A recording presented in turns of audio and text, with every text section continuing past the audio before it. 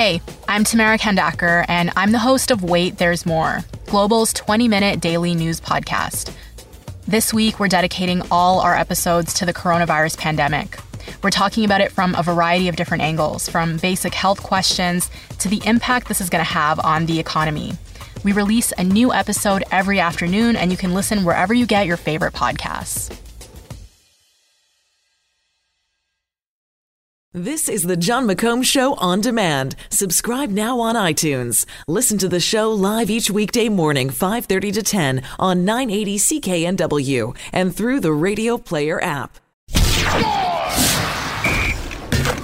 Now, Squire on Sports. The Anaheim almost dead Ducks are down 3-0 in their series to San Jose.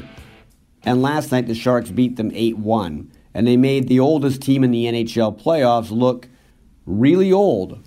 The Ducks' average age is 29, but I think that might be 29 in dog years, the way they were overrun by the Sharks. Anaheim's three main forwards, the ones with all the experience, namely Ryan Getzlaf, Ryan Kessler, and Corey Perry, have not scored a goal in the postseason so far. They only seem to get on the score sheet by taking dumb penalties.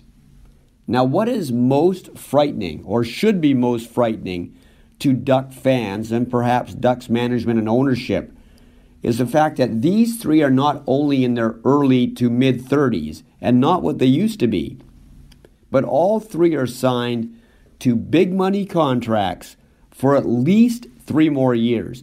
In the case of Kessler, he has 4 years to go on his deal. It's another example of how GMs get so enamored with what a player has done in the past that they reward him with a contract that will hamper their ability to retool their team in the future. Now I know, it's hard to say goodbye to some of your franchise greats, but in order to stay relevant, you have to be able to anticipate which Ducks won't be quite as mighty as they used to be. Squire on Sports. Catch Squire Barnes tonight on the Global News Hour at 6 and on 980 CKNW.